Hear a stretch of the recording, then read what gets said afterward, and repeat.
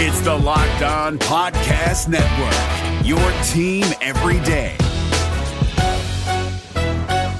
This Locked On Podcast is brought to you by Home Chef. Now that the novelty of the new year has dwindled down, how are your resolutions coming? One of mine was to order less takeout, cook more at home, but I'll be honest, I haven't been consistent. That is until I found Home Chef. Home Chef provides fresh ingredients and chef-designed recipes conveniently delivered to your doorstep to simplify the cooking experience and without robbing you of the joy of putting a dish together yourself. I'm pescatarian and they cater to a variety of dietary needs. I had this super refreshing ginger sesame salmon, a beautiful trout dish, and a super comforting shrimp and vegetable orzo dish, all of which took me less than 30 minutes to put together. For a limited time right now, Home Chef is offering all of our listeners 18 free meals plus free shipping on your first box and free dessert for life at homechef.com/lockedon. That's homechef.com/lockedon for 18 free meals and free dessert for life. Homechef.com/lockedon. Must be an active subscriber to receive free dessert. Kyle Krabs here, host of Locked On NFL Scouting. Join Joe Marino and me every day as we provide position-by-position analysis of the upcoming NFL Draft. Check out the Locked On NFL Scouting podcast with the Draft Dudes on YouTube or wherever you listen to your favorite podcasts. Yeah. No, he didn't. No, he didn't. Somebody said that he had the greatest season as a Cavalier. That's right. Who said that? That guy. A very well-established, but not on a poster, host of a certain thing said that at one time in his life. But we have someone to get to. We have a very special guest joining us now. It's a blast from the past. It is our the only fantasy expert we listen to, and that is Dave Richard. Dave, long time no see, my man. How you been? I'm doing great, guys. How are you? Good, Dave. How's it going? Did you freeze? Did Dave freeze? Yep. Right off top. Yeah, Dave froze. Literally said one word. He hated it so much it locked him out and froze. Give him one. No, he's back. Dave's back. We got him. I want to know who. Hello. Unfrozen. You're unfrozen. That take was so good, Dave, that it froze our system.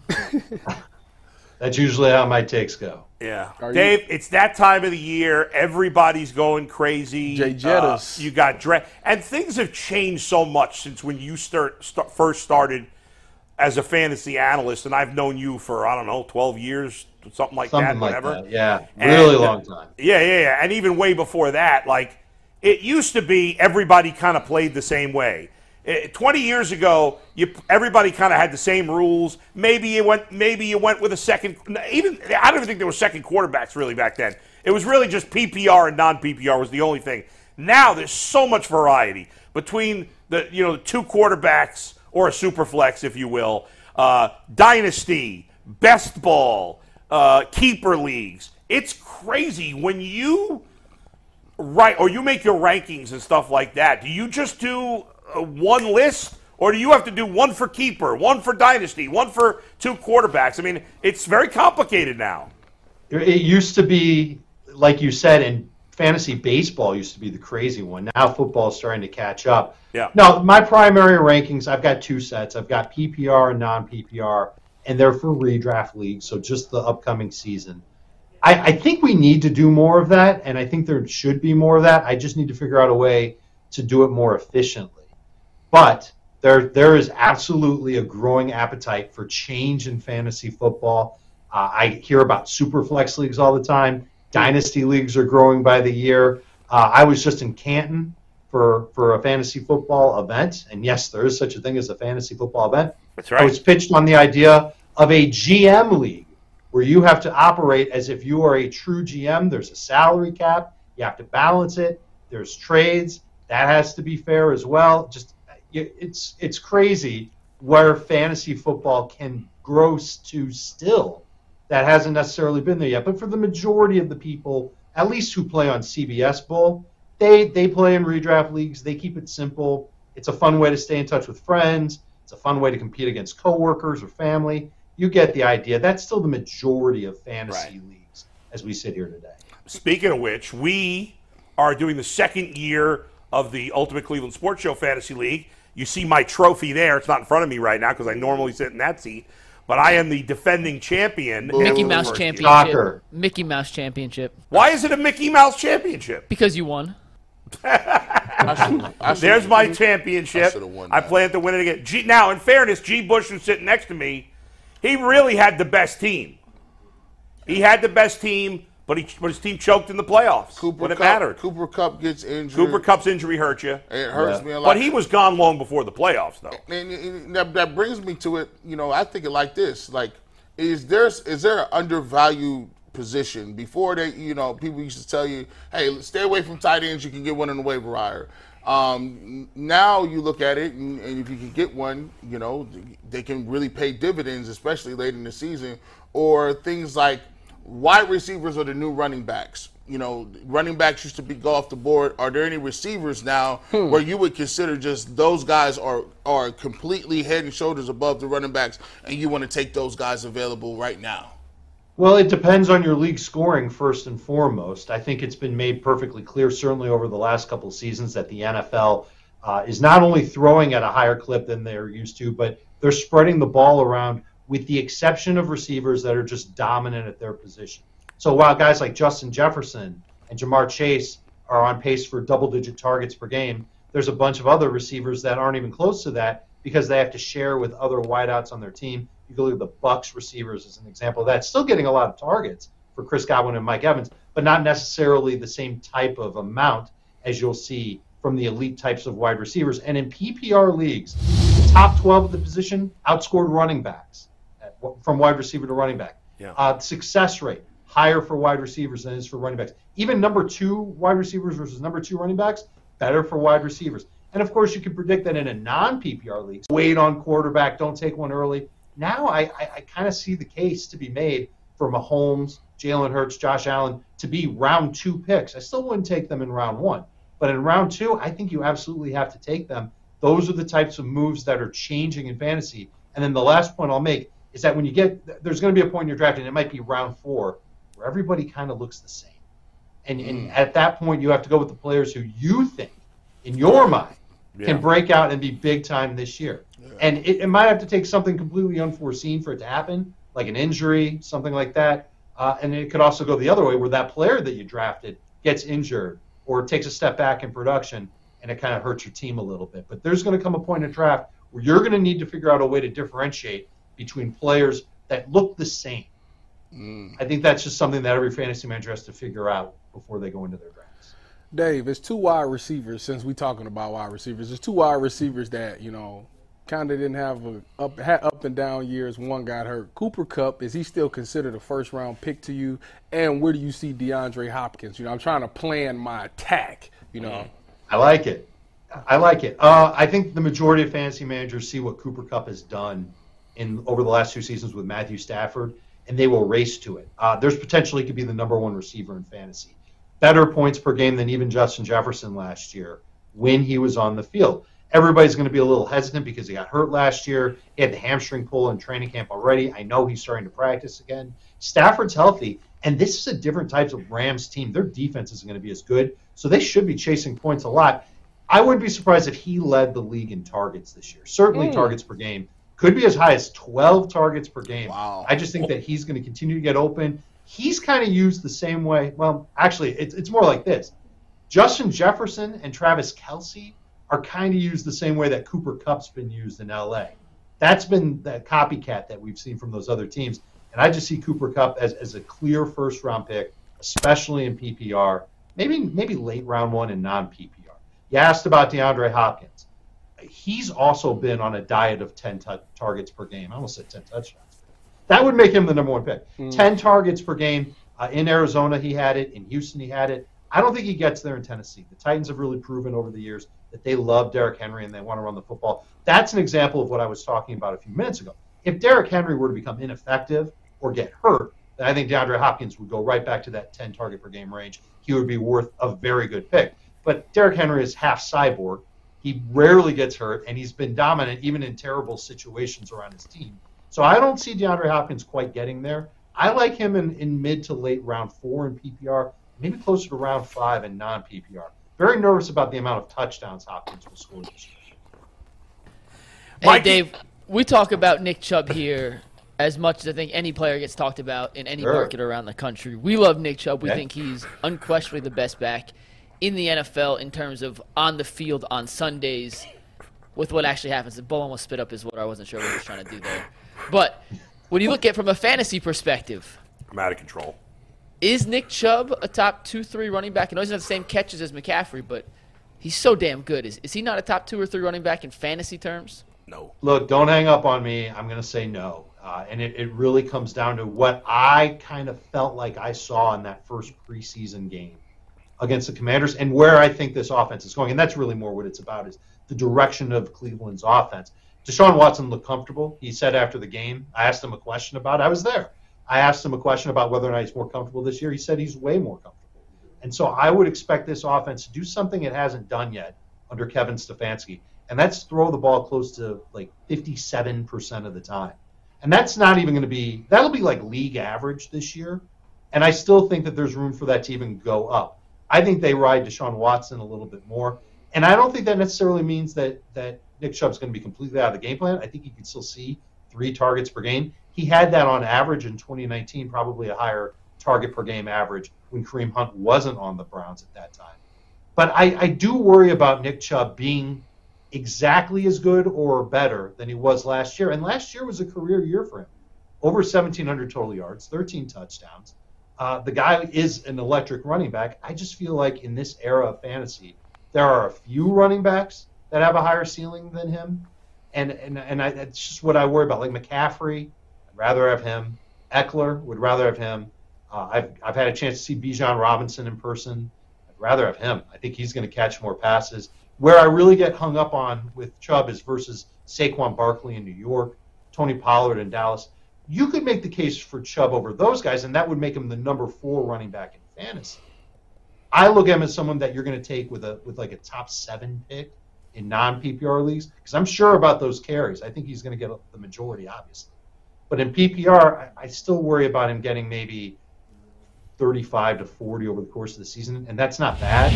But you're usually looking for, in round 1, a running back to get 60-plus catches over the balance of the season. We're driven by the search for better, but when it comes to hiring, the best way to search for a candidate isn't to search at all. Don't search, match with Indeed. 93% of employers agree Indeed delivers the highest quality matches compared to other job sites, according to a recent Indeed survey. And listeners of this show will get a $75 sponsored job credit to get your jobs more visibility at Indeed.com/podcast. Just go to Indeed.com/podcast right now and support our show by saying you heard about Indeed on this podcast. Indeed.com/podcast. Terms and conditions apply. Need to hire? You need Indeed. Dave, you talk about DeAndre Hopkins, doesn't matter who he's playing with. That's the case with some guys. But I definitely factor it. Like, I look at Mike Evans and Chris Godwin. With Baker as their quarterback, I'm staying away. I don't want Kyle Pitts and Drake London because I don't trust their quarterback situation. I don't want Terry McLaurin because I don't trust Washington's situation. How big a factor is it for you, the teams that have the bad quarterback situations, especially the wide receivers on those teams?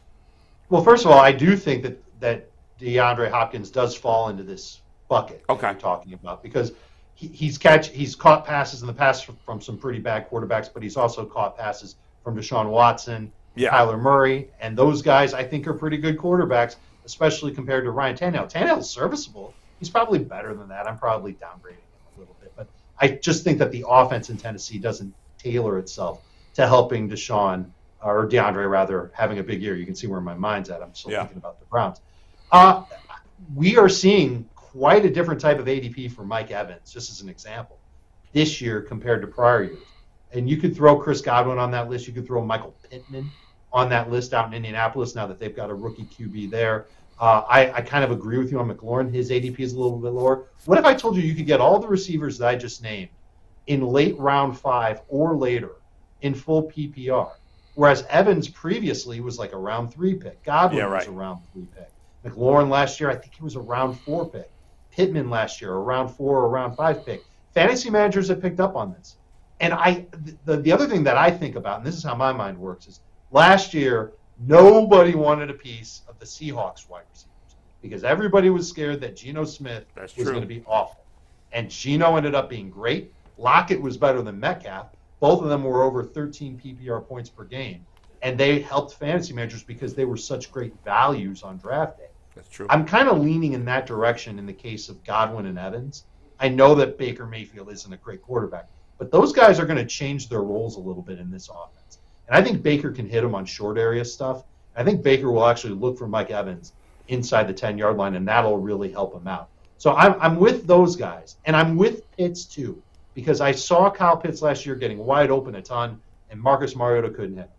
I've seen Desmond Ridder practice in person this offseason. I'm not going to say that he looks great, but I think he's an upgrade on Marcus Mariota. And so that makes me hopeful that Kyle Pitts, especially at his depressed ADP, he also is getting drafted in late round 5. I think he's worth taking a chance on in that range. Dave, I had Jalen Hurts. I went on a limb and drafted him, and he showed up and showed out. What is his ceiling this year? Is he between him and Mahomes the number one pick? Or what are some other guys who you think could be a dual threat quarterback sneakily that can have really good years, kind of like Jalen Hurts did last year? Love this question. I don't know if there's anybody that can have a year quite like Jalen Hurts had last year, but I'll get to that in a second. Let's talk about Hurts first. If your league counts 4 points for passing touchdowns but 6 points for rushing touchdowns, Hurts is the number one quarterback in fantasy. I think Philadelphia will actually be in more competitive games this year. I don't think they're going to be able to just steamroll their way with the ground game to a bunch of victories, and I think they'll want to flaunt those wide receivers that they have. And Jalen Hurts has looked outstanding in camp for the second year in a row. The secret's out on him. He's turned out to be an amazing quarterback, and he will be great in fantasy.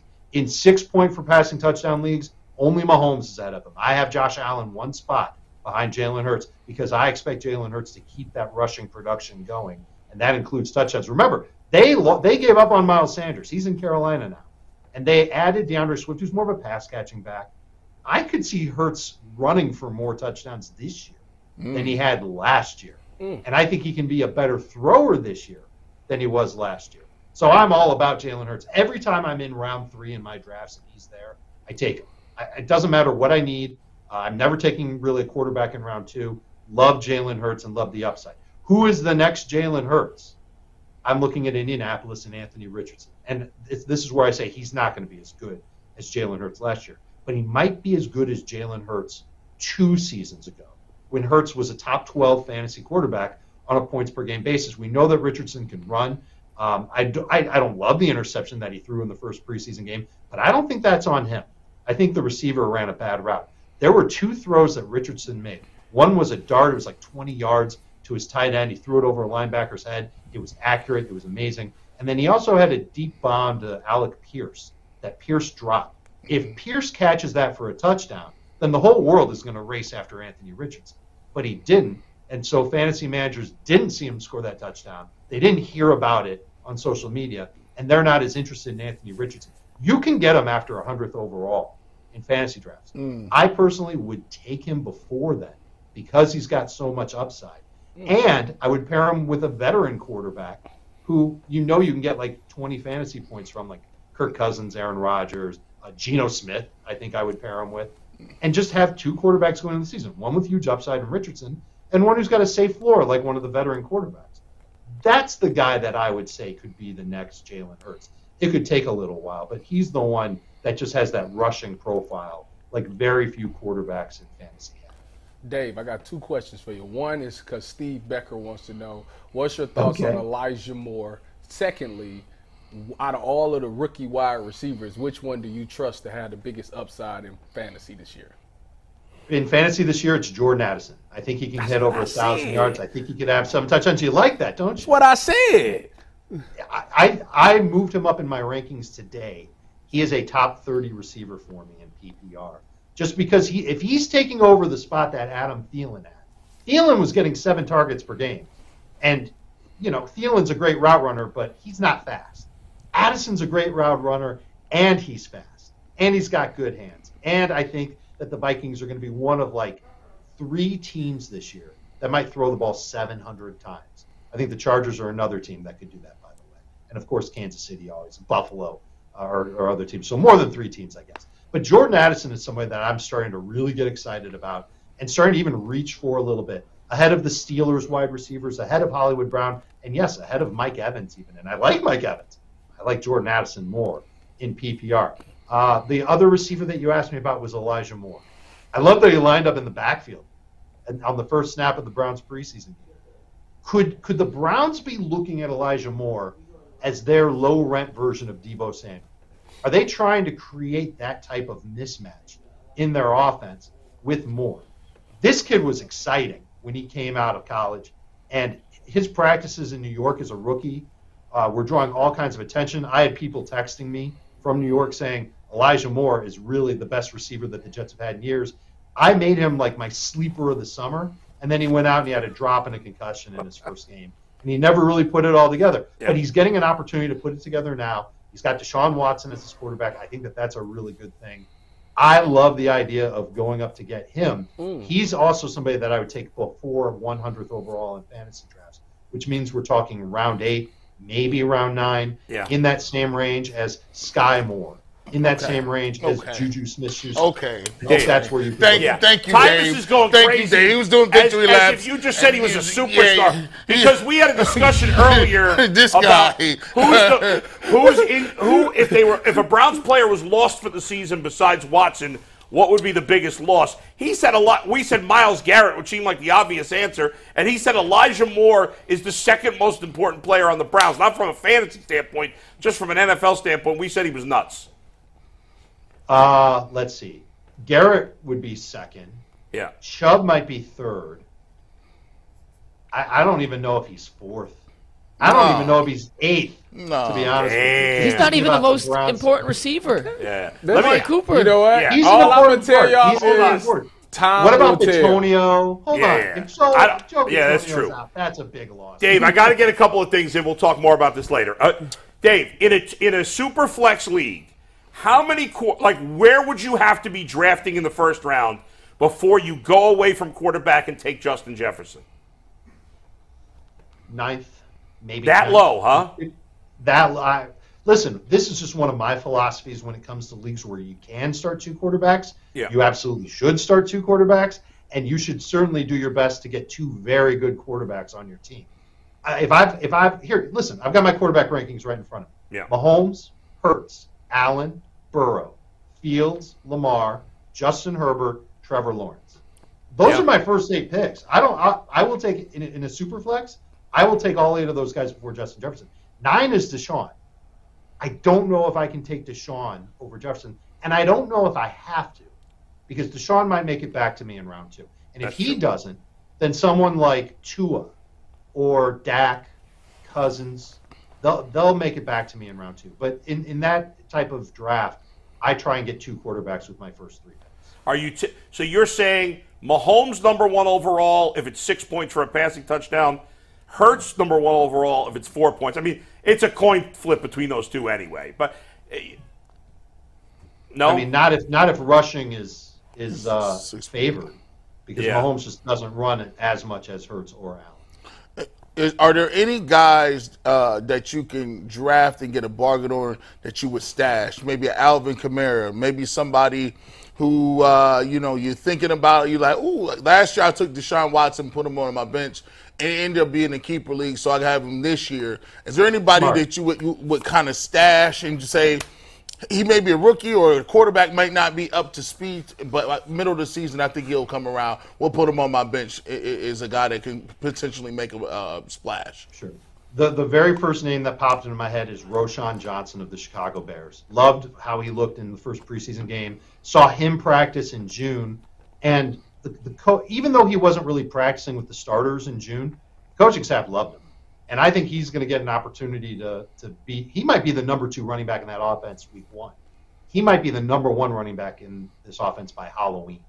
He's a really good player. He's a 3-down player, very physical, and Chicago certainly would love to have somebody like that, and his efficiency would spike if he's playing the majority of the snaps with Justin Fields. So that was the first name that came to my mind. Here's 2 more, one at different positions. In L.A. with the Chargers, Quentin Johnston is somebody that I'm starting to target for my benches, because I think he's already going to see in the neighborhood of 4 targets per game, and he's got big play potential. And this is an offense I already said they're a candidate to throw 700 times this year.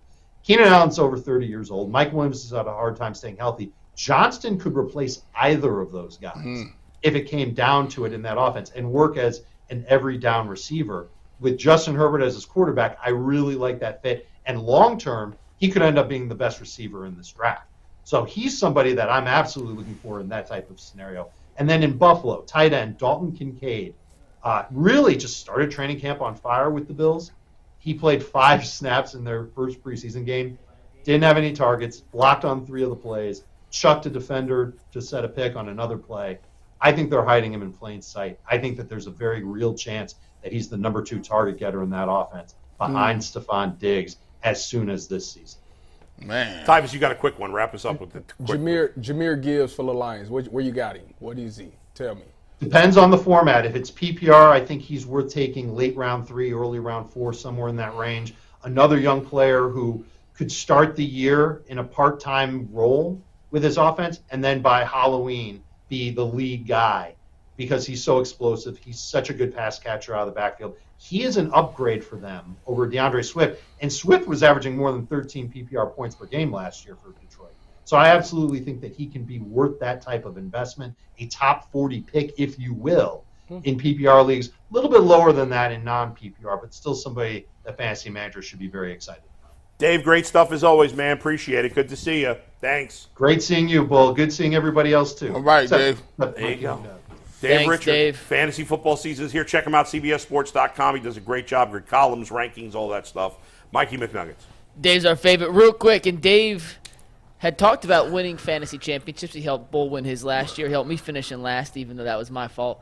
Not Dave's, but as part of that, we're going to try hooking up Dave with some Browns gear for the upcoming season. And if we're doing that, we're going to be using the promo code fanatics.com/UCSS, buying all our gear with that link to help us help Dave out. It helps us out on the back end. We appreciate you guys. So what you waiting for? Don't be non-swaggy. Be as swaggy as you can for the Brown season. Fanatics has all your best Browns gear moving forward. And with that, it is the return of Coach Tyvus. Tyvus, before we get into the Ronnie Hickman film, have you missed the Coach Tyvus role? Have you missed doing these kind of things for us and the UCSS audience? Have I missed it? Yeah, I always enjoy being able to educate and teach people things about the game of football. I mean, that's just kind of the person that I am now. So, yeah, I missed it. Well, we are excited to have you back. We're going to do a lot more Coach Tyvus during the football season. And today, Tyvus, tell people who we're breaking down. We are breaking down a former Buckeye, safety, near and dear to my heart, the position safety. Ronnie Hickman, who had a really big game. He had 2 good plays, but he also had a bad play. So I'll talk about those 3 plays in totality. Yeah, let's get to it.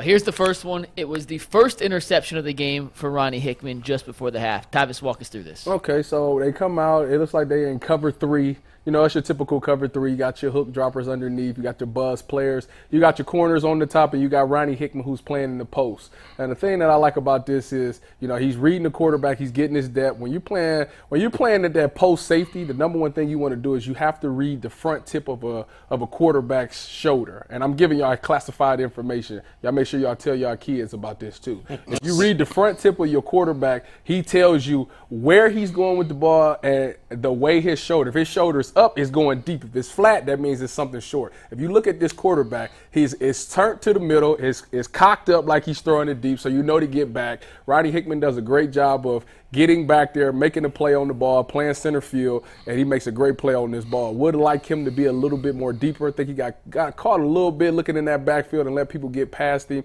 because you got to be the last line of defense. But he was able to come through and make a play on the ball, so it all worked out from there. Give credit to the pass rush, too.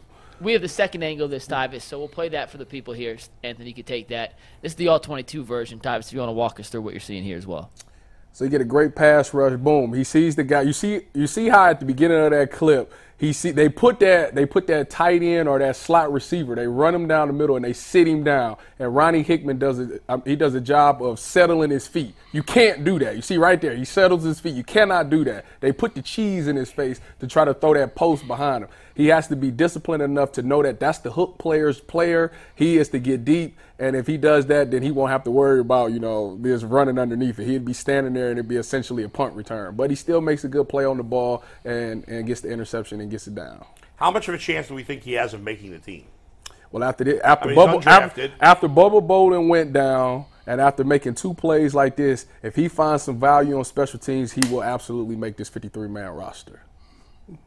Told you. Hickman. And, by the way, I like the fact that he played it in the center field and he was able to track the football. See, a lot of these DBs be around here looking around like, oh, I took a bad angle at it. I like the fact he got back there, cut the route off, and he got to work on his return skills. No, he got tackled as soon as he touched it. But the thing, like I said, it's good. It's not great because the great part of it be he wouldn't have been enticed by that guy sitting down. He would have been in the post. And like I said, if he was where he was supposed to be to begin with, it would have been essentially him catching the punt return and he could have took off and got yards. But he got great makeup speed and he played the ball really well and made a play on it. So that would be the next step, to not bite the cheese. So most teams keep how many corners? 5, 6? He's a Corners, he plays safety. And they keep 4. No. Five corners, 4 safeties. That's a bad job out of me. Yeah. Okay, so how many? 4 safeties, right? 5? 4 safeties. All right, so we got Delpit, we got Thornhill. McLeod, you have your 3 locks. Yeah. McLeod, and then you got D'Anthony Bell. Or him. What about Tanner McAllister? We don't know him. He's from Ohio State. He played like nickel. He's an Ohio State guy too. He played nickel at Ohio State. So it's between Hickman and D'Anthony Bell. Yep. Because I haven't seen Tanner even out there. No minutes. With you. Okay. Minimowski. So that was the first interception for Ronnie Hickman. Yeah. That was, I'd say, the easier of the two. The second one was a hell of a play on the ball. And Tyvus, we have 2 different angles of that play. So if you want to break that down for the people, let's see that. Anthony, take the second play, and Tyvus, take it away. So this one is a little bit better. They look like they in cover 3. You could tell. No, they might be in man. They in man on this one. So if they're in man on this one right here, then he's truly at a post safety. And they're in the red zone, so you don't really want to go into the end zone, which he does a great job selling his feet right there. Makes a clean break. Would like his feet to be a little bit more tighter, but I'm nitpicking on that one. But you can see the break and drive on the ball. He comes straight down, attacks the ball, and rips it from the defender. That right there is stuff that gets you on the 53-man roster right there, making plays on the ball. Because like G. Bush just said, DBs don't play the ball well. This is a kid here who knows how to play the ball and knows how to finish. That's the thing. You can get there, but a lot of people don't finish. And he finishes by snatching the ball out of his hand, rips it away while they on the ground. So, because if you catch the ball with the wide receiver, if y'all simultaneously catch it, it goes to the offense. Right. He does a great job of ripping it from him, taking the ball, so it's clear an interception. He do stuff like this and continue to make plays like this, then this will definitely land him on the 53-man roster. What do you mean when you say you want him to keep his feet tighter? His feet. So when you look at his back pedal, his feet kind of gets wide a little bit. And what happens when you get wide is you step under yourself. But if you keep them close, it's boom, boom. It's a 1-2 thing. Now, don't get me wrong. When you say get under yourself, you mean like kind of lose balance a little bit? Yeah, like you step in the bucket. You step, put your weight back. So you're not as when you're able to get back. So when you're backpedaling, you always want to keep your feet down. You want to keep your chest down, and you want to keep your feet tight. So then you break. If you lean in forward, your body's already forward leaning. Right. So you just run out of it and you break on it quicker. If your feet is wide and you back, when you take your break step, your shoulders go back like this before you go, and they call it stepping in the bucket. So the fact that he didn't have great footwork going back is even more impressive that he was able to get up and make exactly. Because if you, but I'm just being nitpicky. Like I'm trying to go from good to great. Right. I'm trying to make sure that he's it's not like great. It was a disaster. Everything was good. It could be tighter. But if he made his feet tighter, his break would be more smoother. Maybe he catches in and he runs through it and keeps on running. This is just goes to show you the difference between practice and regular games. He's able to run through the football in the game because, he's like, okay, I got equipment on. I'm about to jump this route. So you can't do that in practice. And think about it like this. Now you got to pull off. How many to me, I don't know, Tyvus, let me ask you this. Is this a product of Jim Schwartz's defense? Because last year and a lot of years prior to this, I saw the safeties playing at 900,000 feet. They playing on a Goodyear blimp. They playing in the Muni lot. No safety. Jabril Peppers wasn't. Jabril Peppers is still out. He's still out in the Muni lot waiting on that next deal. G-Dub had us playing at 20. And I used to be at practice. When I did that OTAs and we lined up at 20, they walked us through why they did it. Why? And I understood why they did it, but I'm like, but if you scared, go to church. because the way they did it, so G-Dub's defense was Greg Williams, by the way. I'm sorry. GW is Greg Williams. So Greg Williams' defense, by the way, is cover 2 based. Okay, and the difference between him and everybody else is everybody else pretty much runs cover 3 as a base. Okay, so you got your linebackers and your down safety safeties kind of setting the edge. Well, in G-Dub's defense, your corners is the guys who keep contained. Yeah. Okay, and obviously in cover 3, they're out of there. But in cover 2, they're setting that hard edge, so nothing gets past them. And you're okay. The corners can play aggressively because the safeties are 20 yards off. So if anything happens, the safety should be right there to be able to erase it. Yeah. Whereas in cover 3, you got to stay on top of all your routes. That's kind of what they teach you, stay on top of the routes. So that's why they slide you off at 20, because if the corner makes some mistakes or sees something wrong and they fire and take off and it's a pass, you can erase it. That's why they lined us up like that. I hated it, but that's what it was. What it was. Why would you put the onus on the smallest guys on the field? Because you want to be aggressive on the run game. So the way, so corner, playing cover 2 corner is like this. You was lined up inside, but you was looking in the backfield. So if you thought it was run, you could take off right now. It ain't no read steps, nothing. Take off and set the edge right now, because that means that you set the edge. They can't get outside of you. They cut it back, and all your linebackers and D-line is right there. But if it's a regular cover 2, obviously you press the guy up and you hinge back, and then you come up late. But with G-Dub, you inside, and you pretty much looking at the backfield. And as soon as you rerun, you got the right to just trigger. Because you covered, because the safety got your back if you wrong. That's the way they looked at it. Yeah, I guess I would rather have my. I don't know how we got on G. I don't even know how we got on G-Dub. Yeah. By the way, I was watching. I was in one of these Instagram spirals again yesterday. Of course, reels, the rabbit hole, and one of them. I love watching these videos from Travis and Jason Kelce. They have some. They're awesome. Hilarious stuff. One of them was talking about how often they use soap and shampoo, whatever. But this one time they were actually talking about football. And I was surprised. Jason Kelce said, he said, including quarterback. He said cornerback is the hardest position in football. It is. Because you do everything backwards. It is. And just that you lose the guy for a second, you're done. Yeah. You're going to get beat. All right, you wouldn't think an offensive lineman would say I got one more play to break down. Yeah, speaking of getting beat, we talked about two very impressive plays from Ronnie right Hickman. on. There you go. This was a great transition. He was not a flawless game from the Ohio State rookie. And Tyvis, you can break down this. We have both angles, the all-22 and the broadcast angle. We'll start with the broadcast angle, but this is Ronnie Hickman trying to guard Jahan Dotson. Yeah, so this is the thing that gets me about, Jim Schwartz's defense. Our safeties. That was that Delta play. A couple weeks ago. Listen, so the thing about our safeties is you have to be able to check. At times, you're going to have to be able to check receivers as well. Usually, in NFL defenses, safeties are protected because they're checking tight ends. But in Jim Schwartz's defense, as you know, Malcolm Jenkins had times where he lined up on wide receivers. So for this particular route right here, why did this play go bad? Because they came out there in man-to-man. So when they run man-to-man, how they run it, and how typically a lot of people run their one coverage, their cover one is that you play outside leverage. You play on the outside shoulder, so if he runs an out route, you should be all over. If he runs a corner route, you should be all over it. Well, in this particular route, Jahan Dotson does a great job of selling that over route.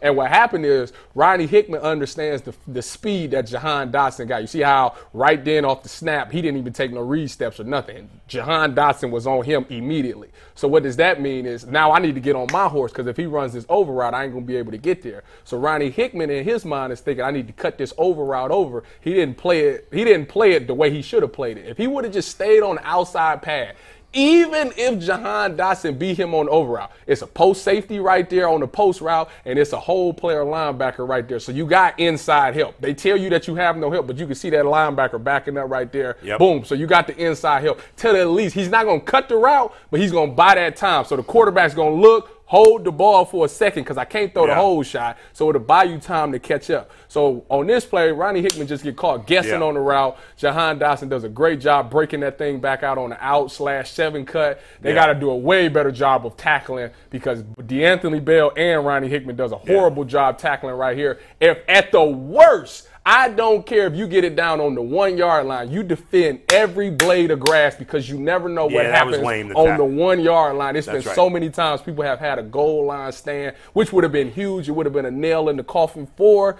the Washington Commanders. So they got to do a better job of getting them down. Well, we saw the Browns unable to score inside the 5 on their first drive. Exactly. So you defend every blade of grass. I don't care. You always give your defense a chance to come out and play defense. And I think your point is on that play, Right, better to lose them in the middle than on the exactly, outside. Because you got help. All your help. If they tell you in cover one that you have no help, that's a lie. In cover one, you have help. You have a post safety and a hook player. All right. In cover 0, you on your own. Excellent analysis from Tyvis there.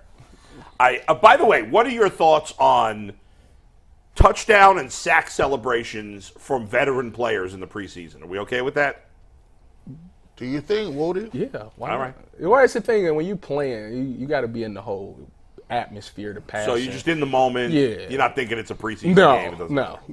Because it's all. I It's a understand with young guys. Well, you got to think about this, especially on a sack. It's a Yeah. relief for a sack because you go in all these practices, you can't touch the quarterback. That's true. That's Getting true. double team, you can't get home. They 3-stepping you, ball coming out quick, and you finally get that sack. Man, it's a par trois. Yes. Mikey McNuggets. Tyvis, you're not here tomorrow, so I want to ask this to you. Bull and G will talk about this tomorrow, so just let Tyvis go. But Okay. Hickman had a breakout performance against Washington. What do you want to see from him tomorrow night, as in that next progression that he needs to take to make this 53-man roster? You talking about Ronnie Hickman?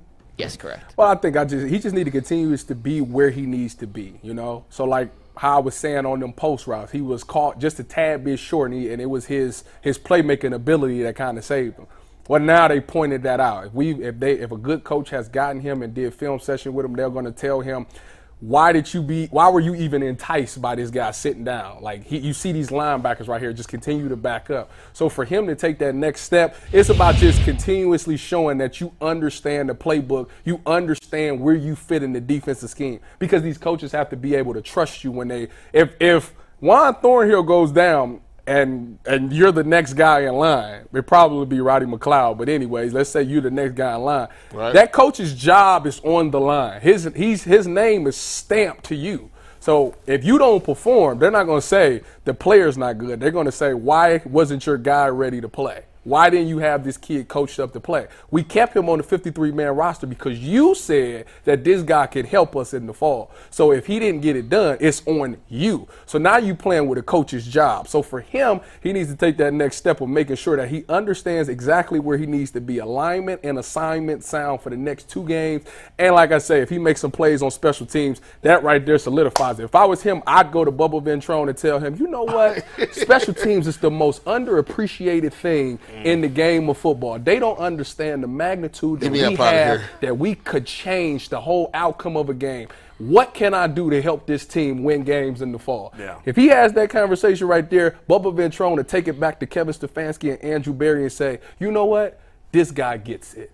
This guy wants to play for us. This guy wants to help us win games in the fall so much that he doesn't even care about what's going on defense. He wants to make an impact on special teams. He's truly invested in this organization. They'll keep a guy like that. It's all about playing the game. Did you ever say that? I sure did. Now you think I made the 50? That's where I figured you got it from. It's right here on this paper. Did you see who wrote that down? Mikey McNuggets. All right, one last fast read before we get to our last 2 topics of the day. But tonight, the next edition of the Behind the Glass podcast airs around 7 o'clock. Myself, Anthony Earl, previewing tomorrow's preseason game between the Browns and the Philadelphia Eagles. What we expect from DTR, DeJuan Jones, Cade York, and some others. So make sure you guys tap in tonight around 7 o'clock. We will be doing it a little different this time, but I promise you guys will enjoy it. Couple of quickies before we get to the top 32. Tyvis, do we want to discuss why you and I for a minute giggled during Dave Richards' interview, or should we do that off the air? No, we can talk about it. I missed it, so please enlighten me. We can talk about it. Do you want to? Or Go ahead. Gee, do you know why we were laughing? Go ahead. I was looking at y'all, man. I missed that one. Had nothing to do with Dave. It's because G bit his fingernails and spit it. Spit out the fingernails. And then we both heard it. And I looked at Tyvis and I looked at each other. And then we started laughing. And I was looking like, what are they laughing at? That wasn't even laughable. Like, I was like, what happened right there? Because it was just wild that it just went past our face like that. Like, I look at Tyvis. For G, guys, let the man bite his I know, but it was funny. It was a good one too. It was one Trust me, we know. It was one I've been trying to get for a while too, bro. I'm like, man, I don't want to. Like, it's one of them long ones. I'm like, oh yeah, this is great. Let me savor this. Back in the day, I used to think when people used to spit sunflower seeds out, I used to think those were nails. Oh really? Yeah, I'm like, dang, these dudes' nails is crazy. I guess yeah. Depending on how you crack it. The second, though, because Tyvus wasn't here for this. So last Friday, we did this draft where we drafted like team names of sports teams to make the best force to fight aliens. Right. You understand what I'm saying? It was crazy. It was a dope one. But what we need to do, and I think Tyvus has to be there when we do this. The college version. No. Forget the college version. Is sports media personalities in Northeast Ohio. Like draft a team of sports media personalities to be your team. More not fighting aliens, more like if there was a fight between these four teams, which team would you want? You know what I mean? Oh. I think Tyvus would have fun with that too. I know I would love to do that. We will do that. We'll have Tyvus involved. Tyvus, hold your thoughts on that until we figure out who's that's coming up at some point. And who's ineligible. But we do have to get to this right now, and that is the continuation of our 32 and 32 series. And we're at the halfway point, number 16, and that is a guy who has been appreciated at times. Technically, the halfway point is between 16 and 17, but all right. We didn't use his full name because it's too long. So number 16 is JOK. The abbreviated version, 16 and a half. The full name is 16. So this is exactly the halfway point. And Bull. Yes. He's the highest linebacker on the Browns on this list. Yeah. The three of us were in consensus that he is the most important linebacker on this roster. Yeah. You've disagreed with a lot of our choices and selections of this. You agreed with our two yesterday. Yeah. Is JOK at 16 appropriately ranked, too high, too low, or just right? Who is the best linebacker, former linebacker, that we all know? DeQuell Jackson. Demario Davis. What did we don't know Demario Davis personally. I do. Oh, we know personally. Clay Matthews. But by the way, I used Demario Davis today in the Browns Immaculate Grid. Or maybe it was yesterday. I can't remember now. But DeQuell is the best one we know. What does DeQuell think of They should cut him. They should cut him. I can't They believe should cut him. I can't believe Now, he said the that. views of DeQuell Jackson is out of has pocket. not been updated since we've talked to him last. Okay, see, now he works for the Browns a little bit, or might, so he can't be as honest. Certainly can't be as honest. He can be honest, when he's talking to people behind the scenes. But DeQuell Jackson, arguably the Browns' best linebacker since they have returned in '99. I don't even know if it's arguable. Is there anybody better? Anybody in the conversation? Demario Davis is the closest. But he wasn't better in played here Cleveland. 1 year. Yeah, he wasn't better. He's the best one who played in Cleveland. What about Jameer Miller? I mean, if you're looking for the most comprehensive NFL draft coverage this offseason, look no further than the Locked On NFL Scouting Podcast. Join the draft dudes, Kyle Krabs and Joe Marino, as they go position by position through the NFL free agent class and into the star-studded crop of college stars who will be selected in the 2024 NFL Draft. If you want to know who your favorite NFL team should be adding to its roster, you need to check out Locked On NFL Scouting, available on YouTube and wherever you get your podcasts. Part of the Locked On Podcast Network. Your team every day. For the sake of argument, DeQuell is their answer. And he was stuck with all these shitty teams around. Yeah, he was right. If he'd been on a better team, forget about it. So DeQuell knows that position better than anybody else that we know. He out of pocket. He said the guy can't play. That's not he was out of pocket. And DeQuell was out of pocket. I circled back, Bull. I circled back. That's what make it even funnier. Is that he doubled down on what he said. The block. That's right. He said no. No, he's out. He doubled down on it. Now all of a sudden, after killing all of us, killing JOK. No, not all. Most of us. Okay, killing the guy, say saying he can't play. The guy who knows linebackers better than anybody said the guy cannot play. We have all of a sudden now pretended last year didn't exist and that JOK is a legitimate player because he made a tackle in a preseason game. Hey, Bull, that wasn't on the ordinary tackle. Yeah. when a linebacker come through on a screenplay and they clap the ankles and get up faster than the guy on the ground. Look at that's a great play. Watch this play. Ole the line. Hush, get under there. Hush. When you clap that's a great play. Hey, run that back. The fact that man ran around the block. Get off me. Don't touch my body. Hush. Ankle clap. I'm already up into my dance. You see that turn? I'm already in my dance. That is a grade A Madden play, and it makes him look like he's an 89 overall in the game. So we've ignored everything Sequel said. We've ignored everything down the field last year. That boy bent that corner. You know how G and Earl mostly have made the point of saying, Hey, Prime members, you can listen to this Locked On podcast ad-free on Amazon Music. Download the Amazon Music app today.